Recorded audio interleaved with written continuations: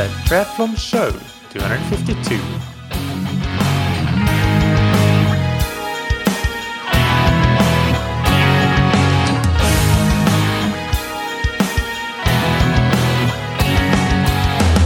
Hey, what's up everybody, and welcome back to another episode of That Triathlon Show, the podcast presented by scientifictriathlon.com.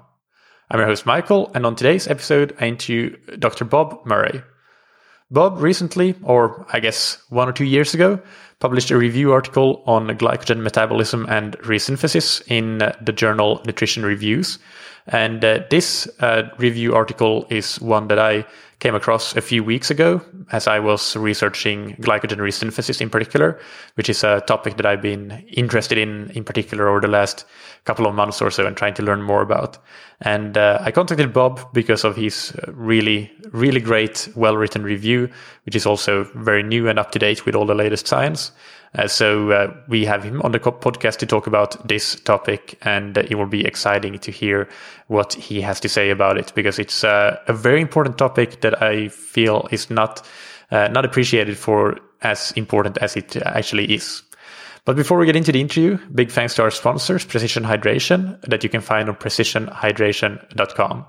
Precision Hydration have an online sweat test that will give you a ballpark estimate for how much sodium you lose in your sweat. And what's really interesting about this sweat test is that it has been validated against testing done with actual medical grade equipment that is used in the lab test version of Precision Hydration's sweat test. They call it the advanced sweat test. So you actually need to see a service provider there to get that exact sodium concentration in your sweat. But with the online sweat test, it has been validated, as I said, against this medical grade equipment testing. So it will give you a great starting point for roughly how much sodium you lose in your sweat. And then you can tweak your hydration plan accordingly, start working from the starting point. And if you notice that, well, maybe in really hot climates, you might need a little bit more, or vice versa, then you can tweak it accordingly. So really the online sweat test will be like a shortcut to save you a lot of time and also save you from potentially doing one of those advanced sweat tests, because it will usually get you close enough to where you should be. You can get 15% off your electrolyte products with the promo code THATTRIATHLONSHOW15. And thank you to Roka, that you can find on roka.com. Roka are the world leaders in wetsuits, tri-suits, swimskins, goggles, high-performance eyewear, and prescription glasses and sunglasses. And they are used by some of the greatest triathletes in the world. You have athletes like Katie Zafiris, Lucy Charles, Barclay, Mario Mola, Javier Gomez, and many, many others using their wetsuits and tri-suits and so on. So definitely top-class products that are used by world champions, Ironman champions, and so on. So check them out, and you can get 20% off your order with discount code that you can get on roka.com/TTS. Now, without any further ado, let's get into the interview with Dr. Bob Murray. Welcome to That Triathlon Show. Bob, how are you doing today? I'm doing just great. It's a beautiful day here in the Chicago, Illinois area. So I'm looking forward to getting outside later today and doing some weeding in the yard. Oh, that sounds fun. That sounds very fun. Exciting. Yeah. So tell us a little bit more about who you are and your background in research. Well, I'm an exercise physiologist by training. I got my PhD in exercise physiology from Ohio State. And as most exercise physiologists of my vintage, I assumed that I would start and end my career as a university professor and researcher. And that's definitely the way I started it. And so for the first 8 years of my professional life, I was a university professor. But then in 1985, I had the unique opportunity to leave academia and to join the Gatorade Company and to begin an in-house exercise physiology research effort, the Gatorade Exercise Physiology Laboratory. And after a year or so, our lab kind of quickly morphed into what has been known and is continued to be known as the Gatorade Sports Science Institute, because we realized we needed to couple the research effort that we had started, both internally as well as in cooperation with university researchers around the world, with an educational effort. Because back in the mid to late 80s, of course, prior to the internet and the ease of which information can be communicated nowadays, the only way to do that was direct mail. And so we published a whole variety of articles on sports science and sports nutrition, most of them having nothing to do with Gatorade-related topics of fluid replacement and hydration. And it continues nowadays online through the GSSI website as an educational resource for sports health professionals. So I remained as the director of the Gatorade Sports Science Institute from 1985 until 2008. And for the last 12 years, I've been working as a consultant with companies large and small who have interests in exercise science and sports nutrition. So that's been a lot of fun. Learned a lot of things that I never thought I'd learn through clients that I never thought I'd have. So it's kept me engaged and learning, and without all the travel and the the demands of a corporate lifestyle. So it's been a good way to put the finishing touches on my professional career. Yeah, that sounds very interesting, and I had no idea how that you spent any time and that long a time, in particular with Gatorade. That's super interesting to hear. You've still had time in recent years to write some articles, and that's how I found you initially. I was reading an article published in Nutrition Reviews a year or two ago, which is Fundamentals of Glycogen Metabolism for Coaches and Athletes, that you wrote together with Christine Rosenblum. And that triggered this topic to talk about glycogen metabolism and glycogen replenishment. So it's a complex topic. So it might be helpful to start with just summarizing some key practical takeaways around glycogen metabolism in general and resynthesis as well, which I think is one of the key things that you basically break down into bite-sized pieces in the paper, and what is it we need to know about that. So can you start from that and with the key takeaways? Sure. The most obvious takeaway is that the level of glycogen in our muscles, and also in the amount of glycogen that can be stored in the liver to help sustain our blood glucose concentrations, our blood sugar levels, are extremely important in determining our capacity for hard training and particularly endurance competition. Now, that's not to ignore high-intensity training and high-intensity type stop-and-go competitions, as well as strength training, because all of those make demands on our muscle glycogen and lower muscle glycogen levels. So whenever we want to get the most out of our bodies during training and competition, it makes all sorts of intuitive as well as physiological sense to have a high muscle glycogen level, both in muscles as well as liver. We know that the glycogen content rises and falls with the amount of and intensity of exercise that we do, as well as the carbohydrate content of our diet. We know that glycogen content is a major determinant of particularly endurance capacity. We know that the carbohydrate content of the diet is the primary determinant of the rate at which we replenish glycogen after training or competition and the extent of that restoration. We know that resynthesis of glycogen occurs most quickly in the hours after exercise, but that the muscle cells are sensitized to loading up glycogen that's been used in the 24 to 48 hours after exercise. So we have a fairly wide window of opportunity to replenish muscle glycogen. We know that when we drop muscle glycogen to relatively low levels after hours of training or competition, it's going to take at least 24 to 48 hours and sometimes longer to fully restore that glycogen content back to its normal level. And I guess finally, we know that we can supercompensate those levels. We can drive them up to higher than normal levels with a combination of reduced training for 2 to 3 days and a high carbohydrate diet.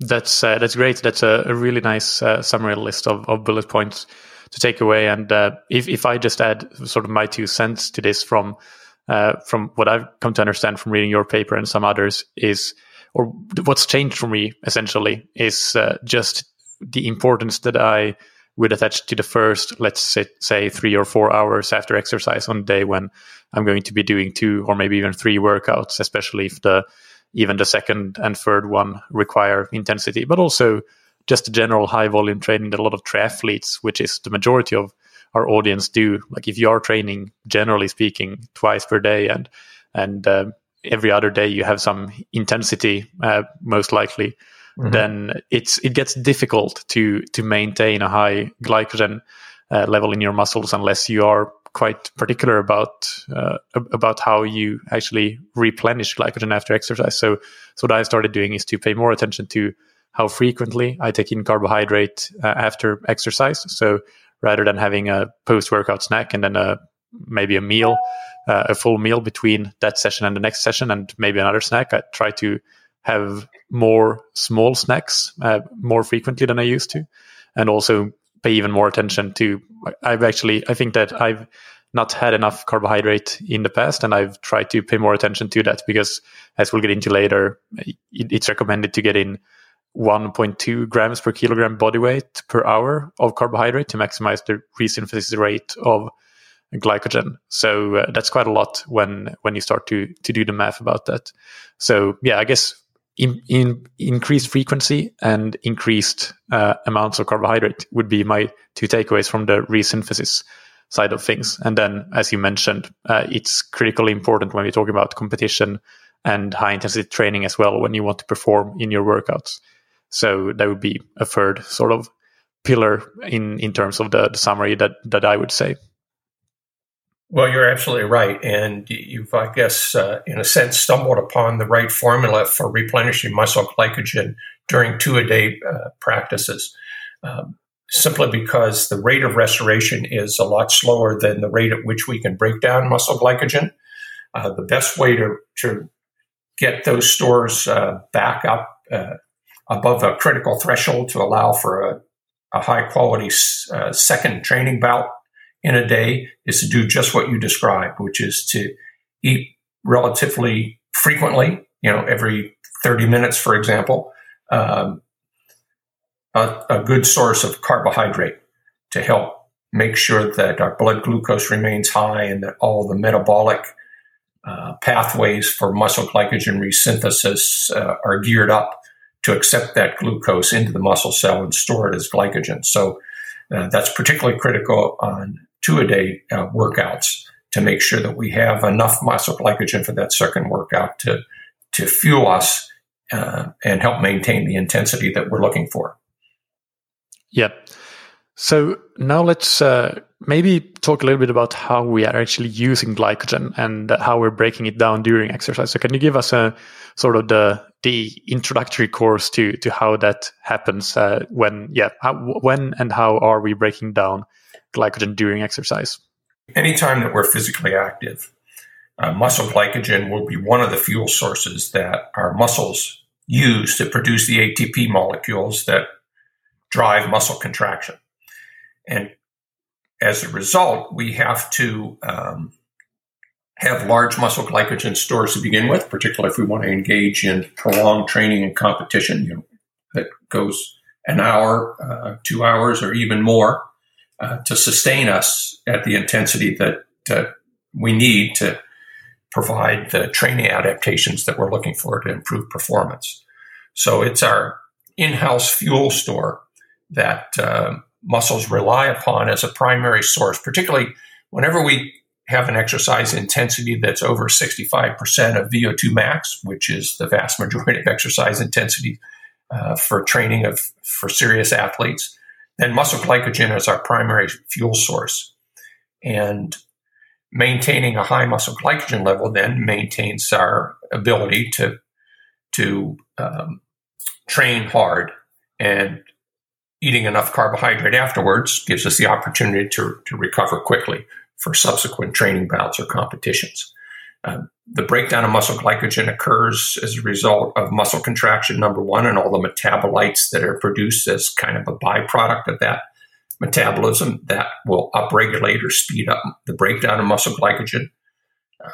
Hormones in the bloodstream like epinephrine, adrenaline will also increase the rate at which muscle glycogen is broken down. So there are all sorts of factors that occur whenever we're engaged in vigorous exercise that increase the breakdown and use of glycogen as a fuel source for muscle.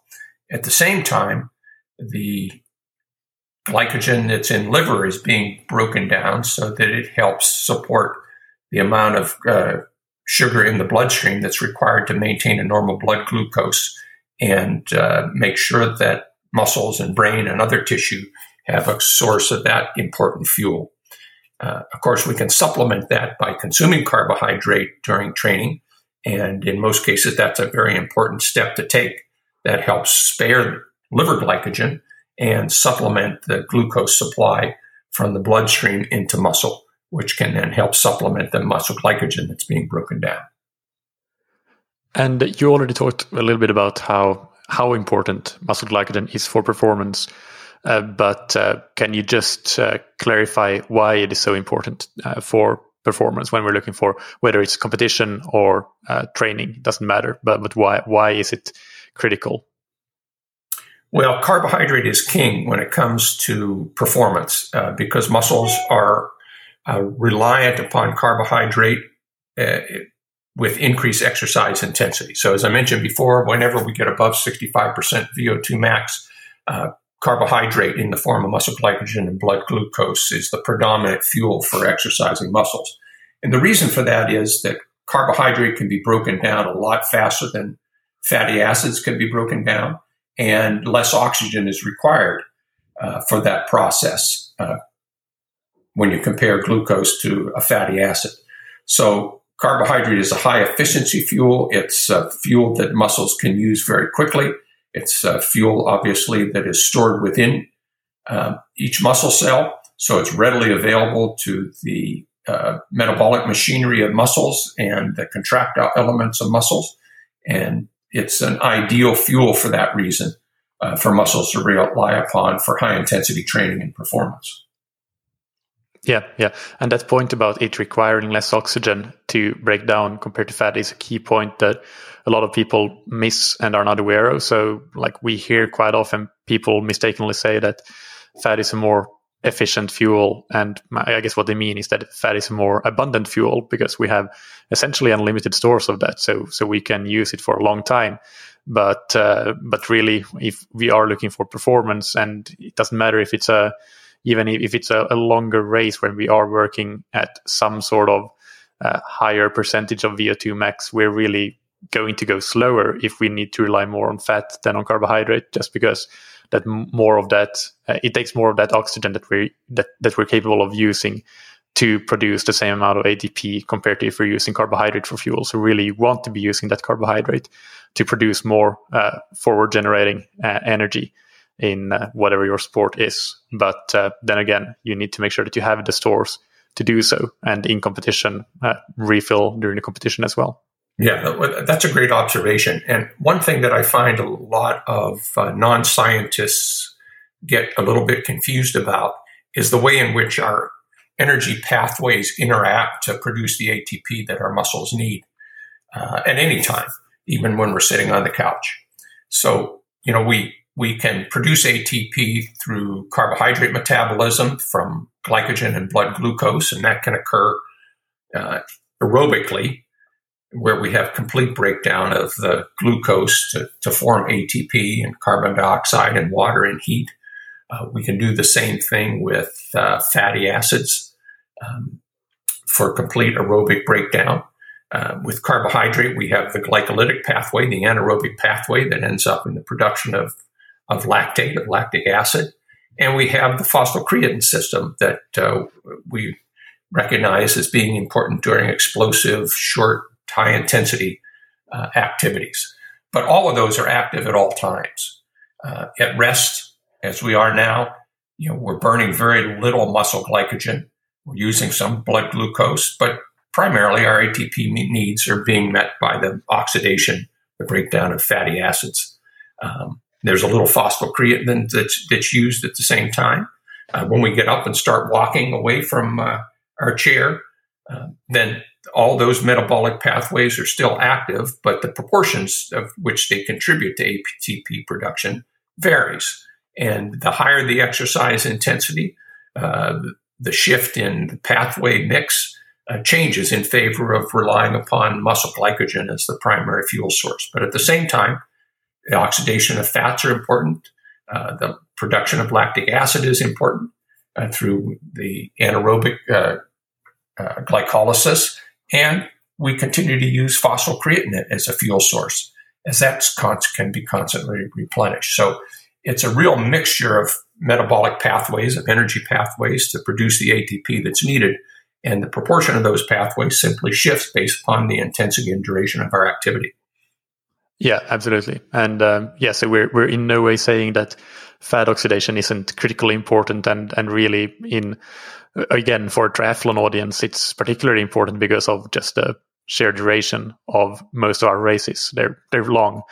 But what we're saying is that that carbohydrate is also critically important. And even when we're talking training, if you can train better, train more, train with higher quality, you're going to improve your general endurance capacity, into those adaptations, you can count better fat oxidation, better ability to aerobically oxidize fats for fuel. And so it's really going to be beneficial for you to have enough carbs on board during training from the fat oxidation perspective as well. Just you're becoming a better athlete, and that includes those critical aerobic adaptations and the fat oxidation adaptations.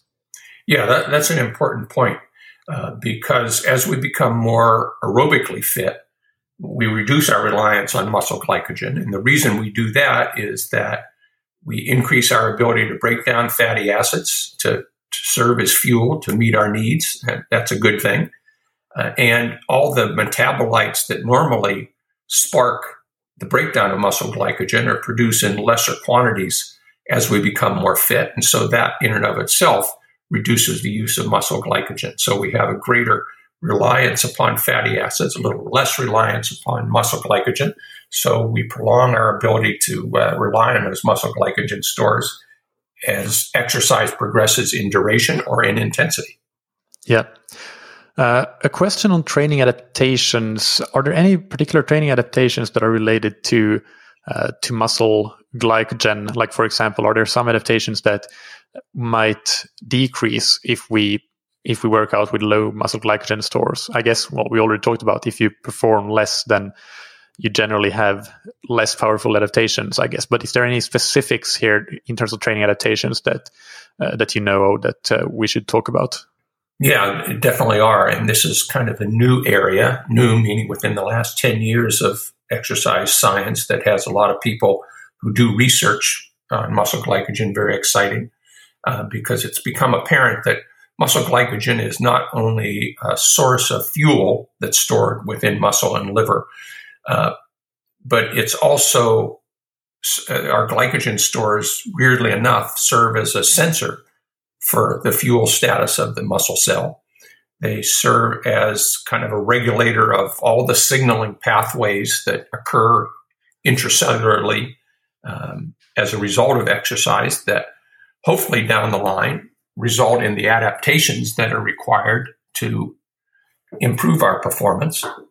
And the muscle glycogen stores likely contribute to the regulation and the hydration status of our cells to help maintain cell volume through osmotic means of either breaking down or storing muscle glycogen to help the cell maintain its hydration status.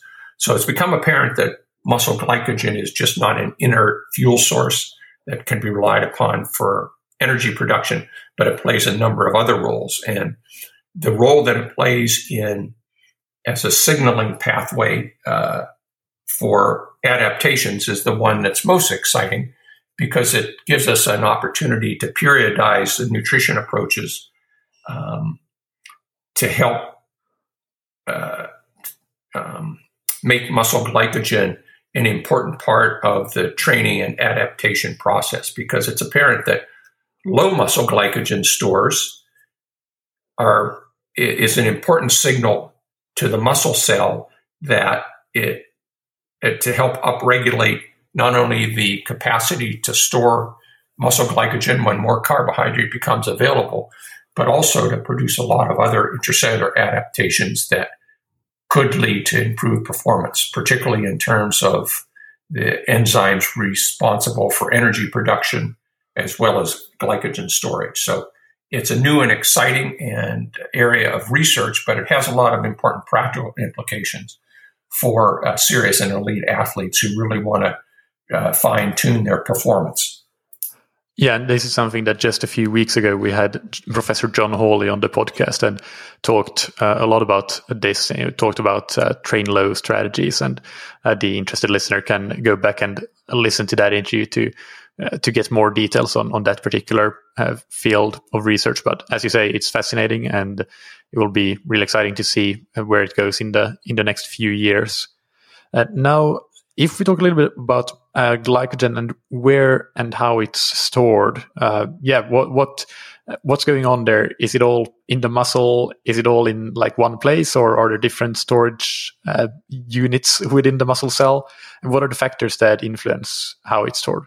Well, that's a good question. But before I get to that answer, let me say that John Hawley was the perfect guest for that topic, because no one knows that area better than John does. So I encourage your listeners, if they haven't heard John's podcast, to go back and listen to it, because he's an absolute wealth of knowledge, and he's still an active researcher who has his finger on the pulse of all of these things. So he was a great choice as a guest.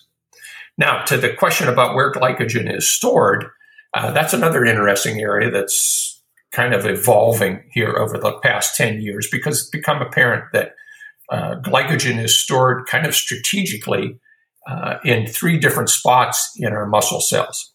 And, if you were given the task of designing a muscle cell and deciding where to store muscle glycogen, I think we'd probably come up with a similar array of muscle glycogen storage sites.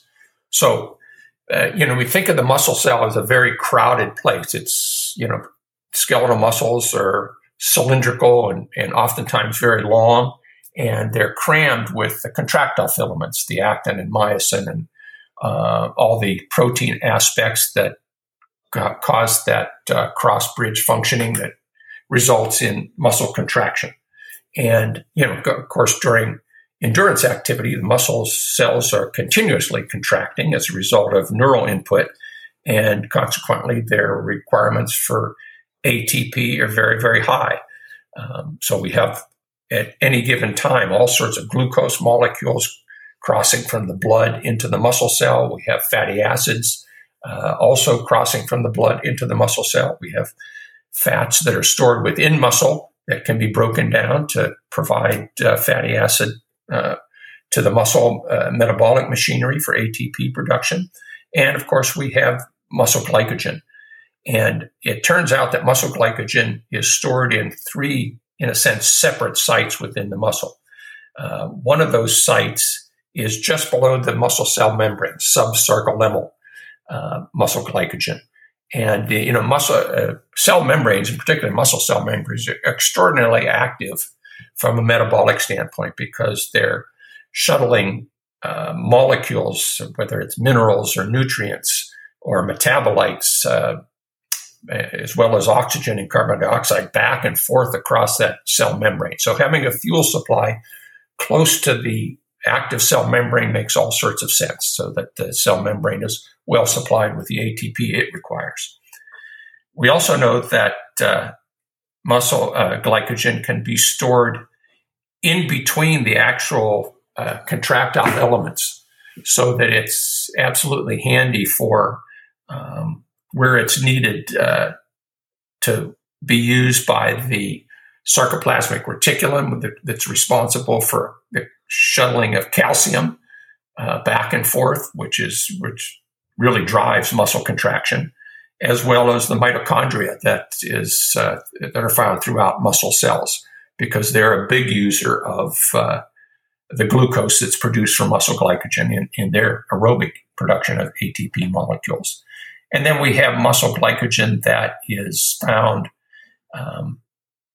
So between the myofibril packages, our muscle cells are divided into discrete packages of contractile elements, and these myofibrils form individual units, in a sense, that need muscle glycogen, of course. So in a sense, the easiest way to remember this is that glycogen is spread throughout the muscle cells where it can be readily accessed and used by all the metabolic machinery that's crammed into a muscle cell to support not only muscle contraction, but all of the other metabolic activities that are required to sustain the muscle contraction, as well as the very life of the muscle cell. And I'm forgetting the details slightly, but I believe in your paper you also talked about how this muscle glycogen from different storage sites is preferentially used during exercise, and then also how it's even maybe resynthesized at different rates. And were there any sort of interesting points about that we should mention as well? I know I only have a vague recollection that there was something going on there, so I'll let you fill in the details. Well, the long and the short of it is that the muscle glycogen that's stored kind of between the muscle fibers, the intramyofibrillar muscle glycogen, is the one that appears to be used preferentially, or at least drops the most during exercise. And consequently, it's resynthesized at the fastest rate, thank goodness, because obviously that's the most important store and the one that contracting muscles rely upon. Yeah, I'm not sure what the practical implications of that are. It's kind of interesting from a scientific standpoint. And it kind of complicates the use of muscle biopsy and other technique to try to assess overall muscle glycogen, because those techniques, until recently, haven't differentiated among the different supply areas within the muscle as to what's happening with each of those different 3 sites of muscle glycogen storage. But nonetheless, the practical recommendations for athletes are unchanged by that knowledge. So I guess that's a good thing. And we can talk about the stores of muscle glycogen within muscle cells at a point of scientific curiosity, but for the time being, unaltered practical recommendations. Okay, well, yeah, that's good. One less thing that we need to keep in mind. So how much can we store in our muscle cells? Well, how do we measure muscle glycogen, and what's kind of the size of that storage when they're fully repleted? All right. Well, let's start with an untrained person. We'll start at the bottom in a sense. Untrained muscle stores about 80 units of muscle glycogen on average. And again, as we talk about in a biological sense, any averages have a wide range. So I'm just using the number 80 as just a starting point.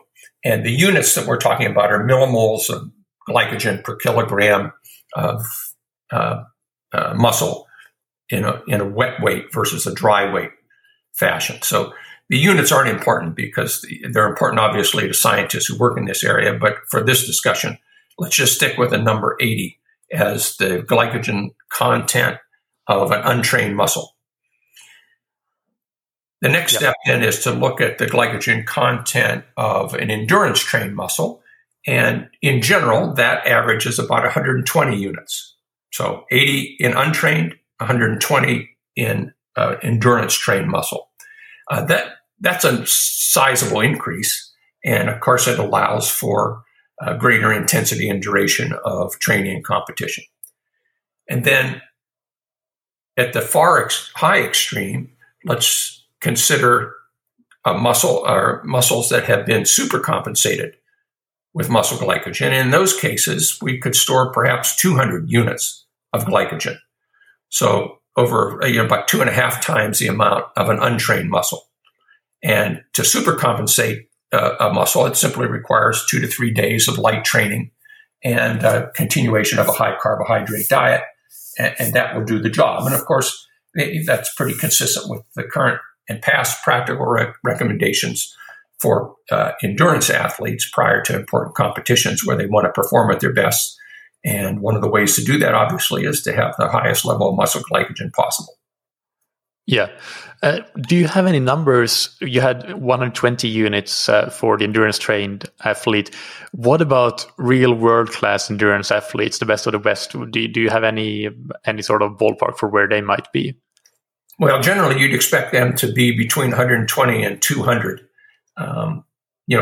It's provided, and this is a big proviso, provided they have a diet that is adequate in carbohydrate. And the disturbing news is that there are a number of studies done on elite and professional world-class athletes that show very clearly that many of them simply fail to consume enough carbohydrate during the day. In fact, they may only get to half of the current recommendations. And so that's a real problem for them for training and competition, particularly if you're talking about anybody who's competing on a day-to-day or basis or multiple times a week. They're putting themselves in a very compromised situation where their performance is likely to suffer as those muscle glycogen stores drop lower and lower day after day, and that they're increasing their risk of injury and illness along the way. So it's a real problem with a very easy solution in that once we educate and train athletes to know what to look for in terms of dietary carbohydrates, most athletes are pretty able to increase their carbohydrate content and get above that critical threshold of muscle glycogen that we know impairs performance.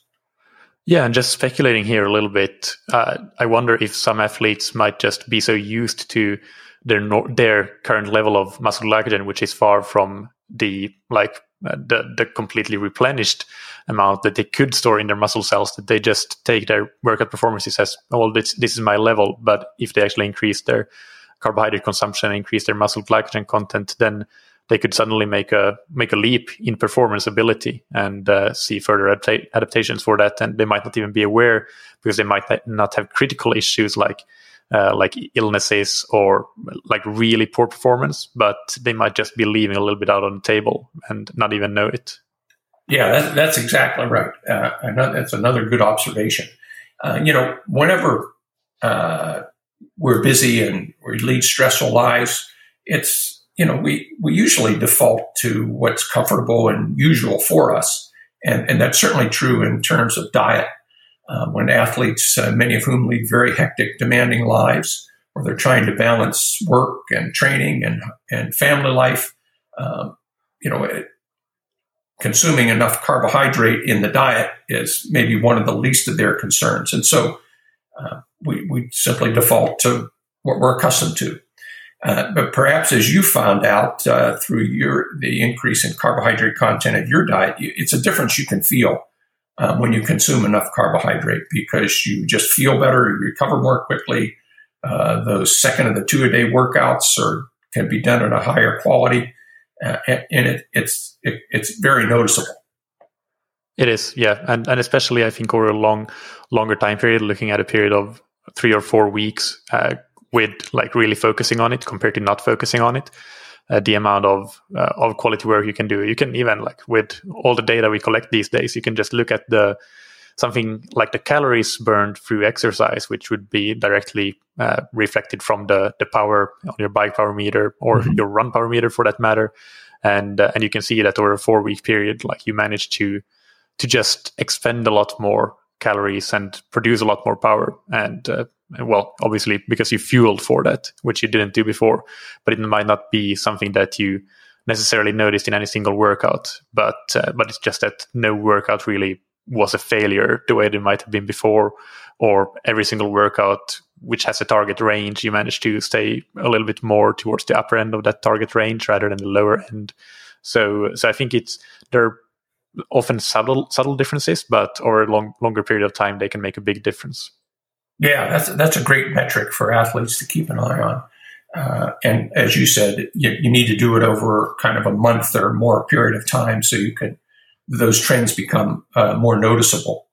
And consuming enough carbohydrate in the diet is in one sense an easy thing to do, but in the other sense, it can be a real challenge, because keep in mind that the current recommendations for daily carbohydrate intake for endurance athletes is to consume 7 to 10 grams of carbohydrate per kilogram of body weight per day. So if you have a 70 kilogram athlete, 10 grams per kilogram means 700 grams of carbohydrate. That's 2,800 calories just in carbohydrate alone. And while a lot of athletes who are training it twice a day or sometimes even once a day can expend enormous amounts of energy, it's still a lot of carbohydrate to get in. And so that's why educating athletes about the importance of carbohydrate and how to choose foods that can provide enough carbohydrate to get them to restore their muscle glycogen on a day-to-day basis is an important thing to do. Yeah, and it can be, as you say, a little bit of a puzzle as well to, if you just eat to fulfill that, in this example, 2,800 calories of carbohydrate requirement without thinking of your other macronutrients, it could easily lead you into actually being in a positive energy balance, or taking in way more than you put out. So you might actually need to think a little bit about the types of foods you eat in terms of not getting too much fat, and to some extent also protein, although of course both of those are critical and you need some amount of them, but it requires a little bit of thinking, I guess. But once you do it once, then you're kind of set and you know what you need to do. So it's an exercise worth doing, I would say. Yeah, and that's why working with qualified sports dietitians, sports nutritionists is extraordinarily valuable. Simply because those are individuals who are experts in how to construct a diet to provide all the carbohydrate, the fats, the proteins, and the micronutrient needs that athletes have. So I would always encourage serious athletes who are concerned about their diet to find someone who is specializes in that area to help guide them. Yeah, absolutely.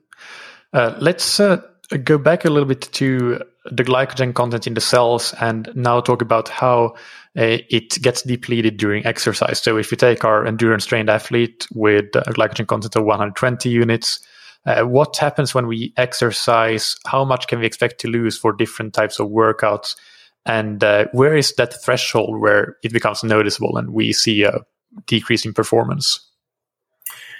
Good question. And the answer is that the rate at which we lose muscle glycogen, the rate at which it's broken down, depends on the intensity and the duration of exercise.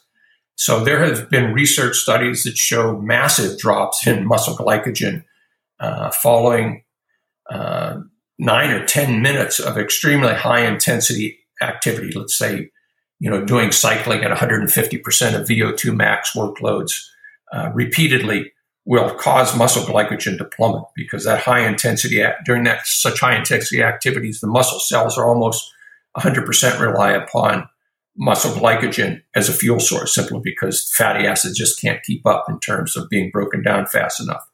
So extraordinarily high intensity short duration activity can cause muscle glycogen to go from high and normal levels down to very low levels, at which performance is obviously impaired. For endurance athletes, again, continuous exercise over an hour or more will cause muscle glycogen to gradually be reduced over time, kind of in a just if you can picture a line graph, just in a kind of gradual decrease, a little bit faster at the start than toward the end as muscle glycogen stores get low and the muscle tries to shift to other fuel sources. But again, we can go from normal and high levels down to very low, critically low levels after a couple hours of exercise. And, marathon runners obviously are, as well as any endurance athlete, knows what it feels like to hit the wall during training and competition. And that wall is in large part due to reaching a low muscle glycogen level that's inadequate to provide muscle glycogen and therefore the ATP that the muscles require to sustain the exercise intensity that is desired.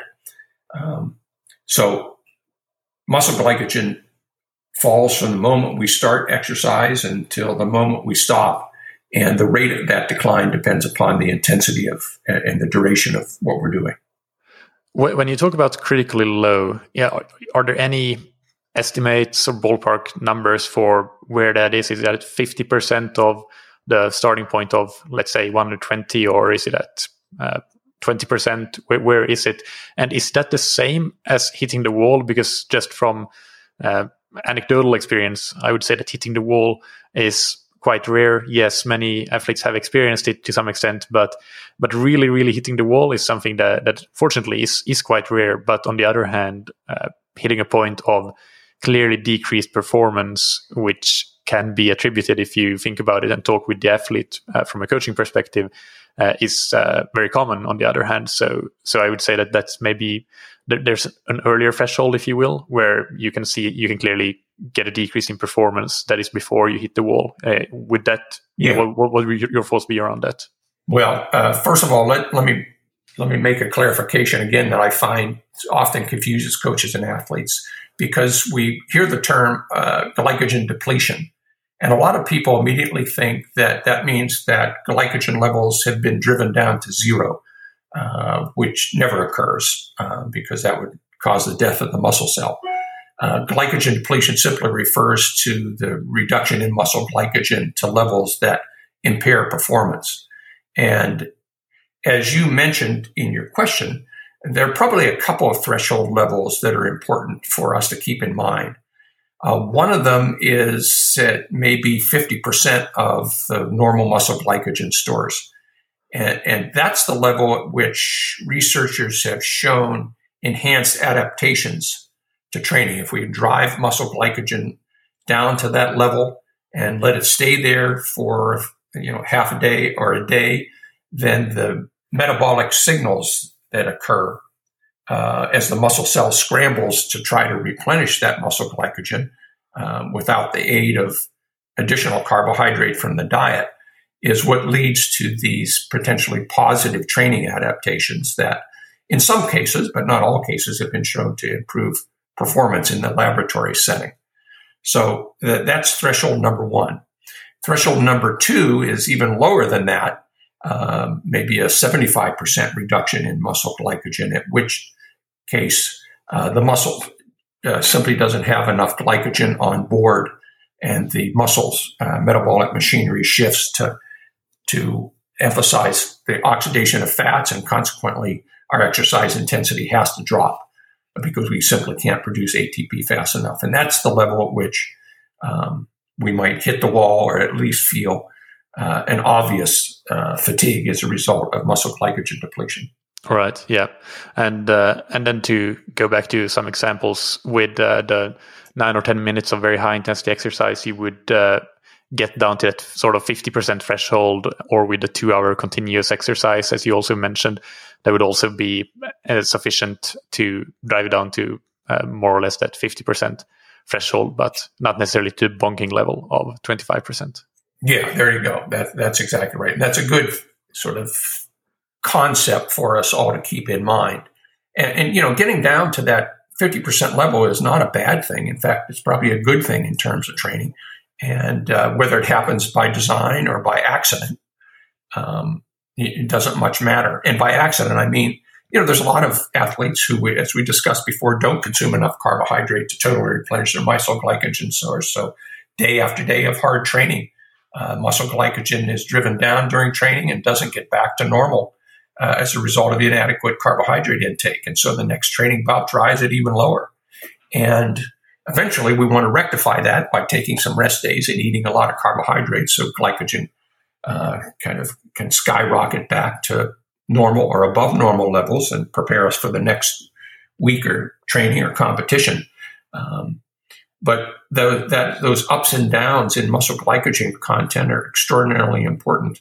And oftentimes we drive them to low levels by accident, as I mentioned, simply because athletes just inadvertently don't consume enough carbohydrate in their diet. Their muscle glycogens remain at low levels, and they accidentally benefit from the adaptations that can occur in those circumstances. And of course, we can do the same thing by design.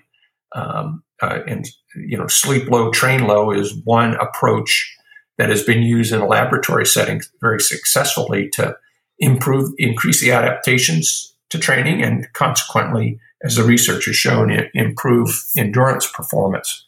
And the whole idea is that you have an afternoon or evening workout that drives down muscle glycogen to low levels. You don't eat much carbohydrate after that.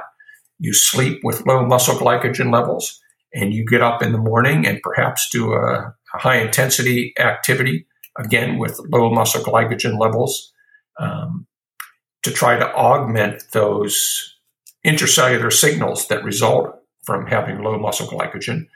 Then you feed carbohydrate back into the system and enjoy the benefits of the enhanced adaptations that occur as a result of having periodically very low muscle glycogen. Yeah. I think a key thing here is to have a grasp of when you want to make sure you start with high muscle glycogen and when you start with low muscle glycogen.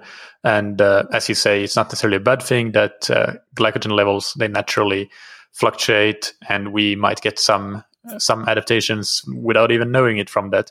But then again, we might also miss out in some very key workouts because we didn't think about it in the first place. So it would be better if we can, by design, do those adaptation workouts when we really train with low muscle glycogen, and then make sure that we replenish adequately to start the really key workouts where we need and want high muscle glycogen, so that we start with adequate levels for that. Yeah, exactly. And of course, the downside of that training approach is that you feel lousy during some of those workouts. You're going to be very fatigued and irritable. There's no way you're going to have a quality workout because of those low muscle glycogen stores. And so in a sense, we have to suffer through it in order to enjoy the benefits that are going to occur downstream. I would like to mention, though, too, that I don't recommend this approach to most athletes, simply because most athletes still haven't checked the boxes for what they should be doing with hydration and overall energy intake and carbohydrate intake and protein intake, all the basics, fundamentals of sports nutrition that we have to make sure that we're accomplishing before we take on strategies like sleep low, train low. Yeah, and I'd add to that program structure, training volume, intensity distribution, those sorts of things. Like, before you have nailed those, I also don't think that you need to get too fancy with train low, sleep low strategies. But yeah, you're right. I talked about this again on the podcast with John Hawley, but I've done these workouts quite a bit, and I think that towards the end, the advantage there obviously is that rather than having to train for 2 hours and then you get to a level where you're really at that level where you can get the adaptations, you start the workout immediately already at a low glycogen, in a state of low glycogen, and you can start incurring those adaptations from the start of the workout to the end of the workout, essentially. But then towards the end of that workout, I would assume that you are close to that threshold of bonking, and that's kind of what it feels like. You get those sort of sensations to some extent. They're sort of sneaking up on you slowly but surely. And then the difficulty is that you need to really get your replenishment right, because the next day you have another workout that you need to do, or even in the afternoon. So let's move into that replenishment, because I think this is where we also need to spend some time to talk about that. How quickly can we replenish the depleted glycogen stores? Well, before I respond to that, tell me a little bit more about your personal experience after the second Train Low episode, in terms of how long it typically takes you to feel normal again. That's a good question. I talked a lot about my personal experience on that interview, so I won't go into details, but I didn't answer that particular question. So I've recently been doing that second episode on a Sunday morning, and to put it this way, I've been happy that Monday has generally been a day without any high intensity, definitely. By Tuesday, I've been fine. Monday, I've also been fine to do the workout I've been assigned, or the workouts I've been assigned, but they have been sort of like at the maximum fat oxidation rate or lower. Let's call it 65% VO2 max or lower generally. So I do think that it takes longer than 24 hours before I feel normal, for sure. Yeah. All right. Well, that's very consistent with what the research would suggest, which is 24 to 48 hours to replenish muscle glycogen, particularly in cases where you've driven them as low as you obviously have. Muscle glycogen replenishment occurs in what's referred to as a biphasic manner, which is fast at the start and a little bit slower as muscle glycogen stores get higher and higher within the muscle. The fast part occurs within the first couple hours after exercise, and hence the recommendations that we try to get carbohydrate into our system soon after training if our goal is to restore those muscle glycogen depots quickly. And again, as you mentioned before earlier in the interview, about 1 gram or so of carbohydrate per kilogram of body weight every 30 minutes will do the trick over this first couple hours to serve as every 60 minutes, right? Per hour. Per hour, yeah. Yeah. But then spread out, so you could get 0.5 grams per 30 minutes. Yes, for 30 minutes. Yeah. And, that's going to be enough to take advantage of that window of rapid replenishment. And, as I mentioned, serve as a nutrition bridge to the next normal meal. And that, that's easy enough to do. I mean, there are so many products in terms of sports drinks and bars and gels and various ways to consume carbohydrate that are convenient to athletes, and which most athletes have good experience with and tolerate well. So there, in a sense, there's no excuse for athletes to miss that opportunity. Yeah. Well, let's talk a little about the type of carbohydrate that you should consume here. What influence does that have? Because I personally, for one, I don't really feel like having tons of gels at that point. If I had a hard workout, maybe I already had a lot of gels in that workout. So that's the last thing I want to have after. Mm-hmm. I'm a bit more open to having like a recovery shake with some just powder form carbohydrate, or I am open to that, but also that's something that I would have as my immediate post-workout snack, and then I would try to move more towards some more food-based carbohydrate like bananas, orange juice, that sort of thing. Can you talk a little bit about what influence the type of carbohydrate here has? Yes, and let me start by saying there's not a lot of difference as to whether or not we have simple versus complex carbohydrates, solid versus liquid forms of carbohydrates, whether we're male or female, and whether we're young or old, with one proviso here in a second. Muscle glycogen metabolism is pretty much the same across all of those different contrasts, particularly when it comes to muscle glycogen resynthesis. The proviso being that older athletes have a tendency to resynthesize muscle glycogen more slowly than their younger counterparts. But in general, the idea is to get carbohydrate into our bodies in ample amounts on a relatively frequent basis, particularly during 2-a-day training or competition, where muscle glycogen resynthesis is extremely important. And that can occur in whatever form is comfortable and enjoyable to the athlete. So moving from a sports food to whole foods is absolutely the way to go, because not only do we want to get carbohydrate into the system, we want to get an ample amount of protein to help spark the increase in muscle protein synthesis, and getting other fibers and micronutrients and fats into the body is also good from a nutrition standpoint. So there's multiple nutrition goals, but carbohydrate replenishment leads the way. Yeah. And speaking about protein, you mentioned, of course, muscle protein synthesis is one key goal that we need to focus on regardless. But also there is some research around how co-ingestion of protein with carbohydrate can potentially impact the resynthesis rate of muscle glycogen. Can you talk about what the consensus is in that realm? Well, I think the consensus remains to be seen, because that research is kind of in its infancy. Consequently, there's only a handful of projects along these lines that, like research in general on new topics, some show positive results and others don't. It appears that protein might be important in combination of carbohydrate when time is limited and you can't consume as much carbohydrate as would ideally be the case. A lot of these sins in terms of muscle glycogen resynthesis can be overcome simply by consuming more carbohydrate. That's the key factor. If we consume ample carbohydrate, then co-ingestion with protein or caffeine or creatine doesn't seem to improve things.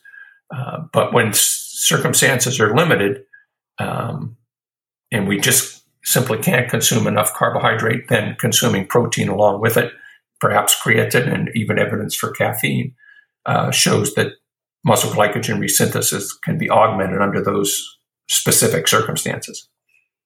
Yeah, and if we want to consume a little bit of protein anyway, again for muscle protein synthesis, then I guess it's just a little nice insurance policy that if we perhaps didn't get quite as much carbohydrate as we ideally should have, let's say we got 0.8 instead of 1 gram, or 0.7 instead of 1 gram, or 1.2 grams per kilo body weight per hour, then maybe protein can go some way to compensate for that loss of glycogen replenishment that the lower level of glycogen we fed ourselves would otherwise have led to. Yeah, absolutely. And there was an interesting research article earlier this year that showed that the co-ingestion of protein and carbohydrate early in the recovery phase improved in subsequent endurance performance. And so the point that you made, I think, is the most important one. It's certainly not going to hurt. There's a possibility that it might help. And the transition from solely carbohydrate foods that we might and drinks that we might consume during training and competition to a more whole multi-nutrient foods is definitely the recommendation that should be followed. Yeah. In that second phase of the glycogen replenishment, what's the recommendation there? Did we get to that, or did I miss that? Because we talked about the 1 to 1.2 grams per kilo body weight per hour in the first window, but then in the second phase of that biphasic replenishment curve, what is the recommendation there? That is a good question, and I don't have those figures right at my mental fingertips. I'm going to just browse through the paper here that I have. I'm doing the same thing. But I think you're still more familiar with your paper than I am, so you're likely to find it before me. Well, it's likely to be similar to what the daily recommendations for carbohydrate intake are, which is that 7 to 10 grams per kilogram of body weight per day. As we get closer. Basically, during the rest of the day, you just want to make sure that, let's say you achieved your 4 hours after your hard morning session, you each of those hours you got your 1 gram per kilogram per hour. Yep. And then you have already achieved 4 grams, and you maybe had something before as well. But then basically the goal for the rest of the day is to simply achieve your 7 to 10 grams total, as you said. And depending on what training level you are, of course, this applies to endurance athletes that train quite a lot. And if you're more recreational and don't train as much, then maybe the levels are lower. Speaking of which, at what training level or training volume or just general qualitative description of an athlete, do you think that focusing on replenishment of carbohydrate and glycogen resynthesis really becomes important? For example, if we have an athlete that trains, let's say 1 hour per day, and maybe sometimes they do a little bit of intensity, sometimes they don't. Can they just wing it kind of, or do they need to focus on this? Or even if we have an athlete that is a focused athlete, so they do some serious intense workouts, but they always limited by volume, they generally don't train longer than 1 hour per day. Is 24 hours generally enough that you don't really need to focus so much on these things, or what's your take on that? Well, I think in general, winging it is probably a good idea because it's one less thing for athletes to have to concern themselves with to complicate their lives. Because under those circumstances, and again, this is all dependent upon the extent to which they drive down their muscle glycogen stores with their workouts. But in general, working out 1 hour a day isn't going to put a giant dent in our muscle glycogen stores. And so it's going to be relatively easy to replenish those within a 24-hour period of time. And then if those same individuals are eventually going to go into some road race or triathlon competition, then that's a time to reduce training for the 2 or 3 days beforehand and emphasize carbohydrate in the diet to make sure we're driving up glycogen to the highest possible level before the competition. Yeah, that makes sense. One final question before we wrap up and give some maybe final take-home messages is around fueling in the workout itself. So let's now talk about not any particular train low workouts, but let's say a longer bike ride where you also have some intensity perhaps. So something that really is going to require a lot of energy in general, a lot of carbohydrate as well. And you also have a fairly reasonably high volume training program, and you need to perform day in, day out in this training period. What importance do you think that fueling properly during that workout has? It's obviously going to offset, or how is it going to offset the depletion of the glycogen stores? Well, there is some evidence that feeding during exercise might slightly reduce the reliance on muscle glycogen in the type 2 fast twitch muscle cells. But in general, that effect is relatively small. And the importance of consuming carbohydrate during exercise is to provide extra fuel for muscles and the central nervous system, the brain. And the central nervous system, as I'm sure you know, is an obligatory user of glucose under normal circumstances. It can't use fats or proteins. So consuming carbohydrate during exercise keeps us, in a sense, mentally sharp, reduces our sense of perceived exertion of the effort, and provides energy to muscles, which we know from hundreds of research projects helps us maintain our exercise intensity and improve our performance. So aside from any impact on muscle glycogen, consuming carbohydrate during exercise is an extraordinarily good thing to do for all the reasons I just mentioned. Yeah, and one thing that I see from a coaching perspective, and somebody like talking to a lot of athletes, is that some athletes are hesitant to do that because they feel like, well, this is the exercise, because maybe they have some diet goals, body composition goals, body weight goals, and they feel that, well, this is my chance to really drive down that or drive up that energy deficit, that caloric deficit, so they don't take in anything. But from my perspective, that's kind of the last time that you should be focusing on that, because that's really when you want to increase your exercise capacity. That will just increase the amount of energy burned in total in general. So you get the most bang for your buck by consuming energy when you're training compared to any other time. And then perhaps if you are really going to benefit from a caloric deficit, from losing some body fat, then maybe you should compensate in the time after exercise instead. So maybe still the first hour or two might be the most important to get something in to make sure that you replenish. But then the longer you get from the exercise, that's where you start to focus more on those other goals other than. Well, yeah, your intuition is spot on. Intuition informed by science. This was a research topic that we paid attention to in the Gatorade Sports Science Institute days, because, it is counterintuitive for people to think, well, gee, I want to lose weight, so why do I want to take calories in during a workout? Doesn't seem right. And there's a couple of reasons why it's good, and you identified one of them, and that is consuming carbohydrate during exercise helps us maintain our exercise intensity. We burn more calories as a result, rather than petering out toward the end of the workout and having to reduce our intensity and our calorie burn. So carbohydrate consumption during exercise is good for that. And it's also good because it takes the edge off our hunger afterwards. And we're less likely to rip the door off our refrigerator because we're so famished after workout, we can't wait to eat and oftentimes overeat. And we did a study in which we tested people consuming carbohydrate during exercise on one occasion, and on another occasion consuming a placebo, and then fed them afterwards, just ad libitum. They voluntarily consumed whatever they wanted. And we showed very clearly that their food consumption after they consumed the placebo, in other words, no carbohydrate during exercise, was greater. They consumed more calories than they did when they had carbohydrate during exercise. Yeah, and that's also something that I have experienced, and I think most listeners probably have experienced as well. It's very, very intuitive, and also, as you say, you have studies to support that.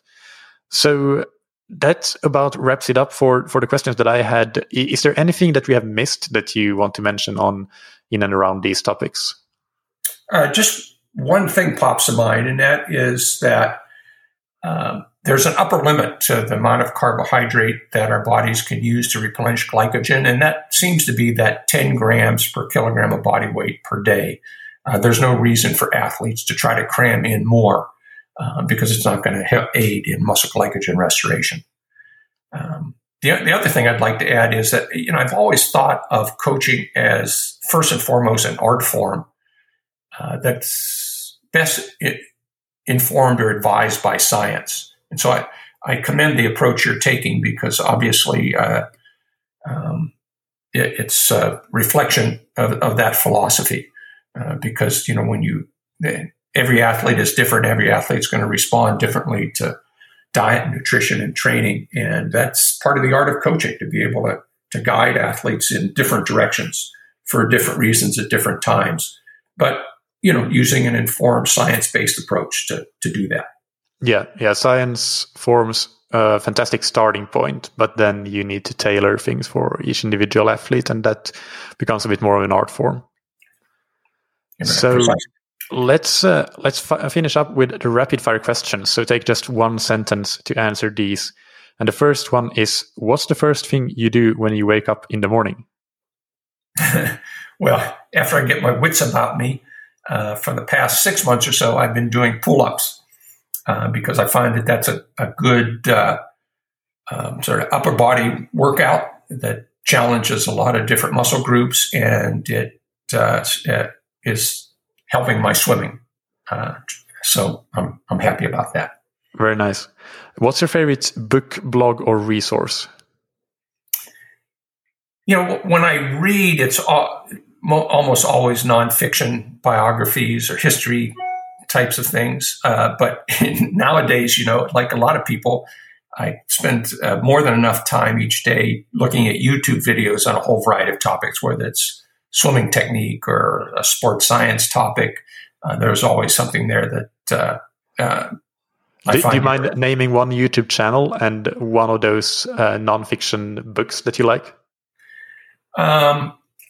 Let's see. One of the YouTube channels that I like is Go Swim. It's a membership type of swimming technique. Yep. Yeah, I'm familiar with that. Yeah. The Race Club is another one that I look at and enjoy. I'm always, and sometimes I'll just find other videos. Effortless Swimming is another one that has some good stuff. So I look around and try to find things that I think will work for me. And a book. Yeah, as far as books are concerned, the current book I'm reading is called Apocalypse Never. This particular one happens to do with the controversy over global warming, climate change type stuff. But one before that I read was called Top Gun. It's by a gentleman who formed the Top Gun program for the U.S. Navy, the kind of the basis of the Top Gun movie. That was super interesting. Yeah. And finally, who's somebody that has inspired you? Well, it was my father. Not because he accomplished anything incredible, aside from the fact that he was in Europe in World War II, and then, like all the GIs, had to come home and scrape together a life for himself and his wife and kids in uncertain times. And as I look back upon his life and how hard he had to work and all the challenges that he endured, far more than I've had to in my relatively comfy life, I can't help but admire and be inspired by his work ethic and his dedication and his moral compass. Excellent. And finally, are there any places where listeners can follow you, whether it's social media or website or anything like that you want to mention, or any projects, anything you're up to? Now is your chance to plug that. Well, I have a website that's more of a holding page than anything else, just so that potential clients, consulting clients, can learn a little bit about me, and that's just sportsscienceinsights.com. And there's some articles and other little things that I post on there from time to time. I don't have much of a social media presence, and prefer just to work within the normal scientific community for these types of things. Yeah. All right. Well, thank you so much, Bob. And I hope you have a great rest of your day and enjoy the weeding. Well, thank you very much. And the same to you. I certainly enjoyed our conversation, and I hope others will too. I hope that you enjoyed that interview with Dr. Murray. As usual, you can find the show notes and links to the paper that we discussed, so Bob's review paper on glycogen metabolism and resynthesis, on scientifictriathlon.com. And also you will have links to the interviews mentioned, such as the one with John Hawley and a related one with Louise Burke. On Thursday, we have another Q&A coming out as usual. And then next Monday, I will actually republish an interview that I did. So I was interviewed for the Endurance Innovation podcast by friends of the show, Michael Lieberson and Andrew Buckroll. And the topic of that interview was devices and technology that are useful for triathletes and those that are not so useful. So it will be an episode on devices, the good and the bad. So my recommendations, essentially.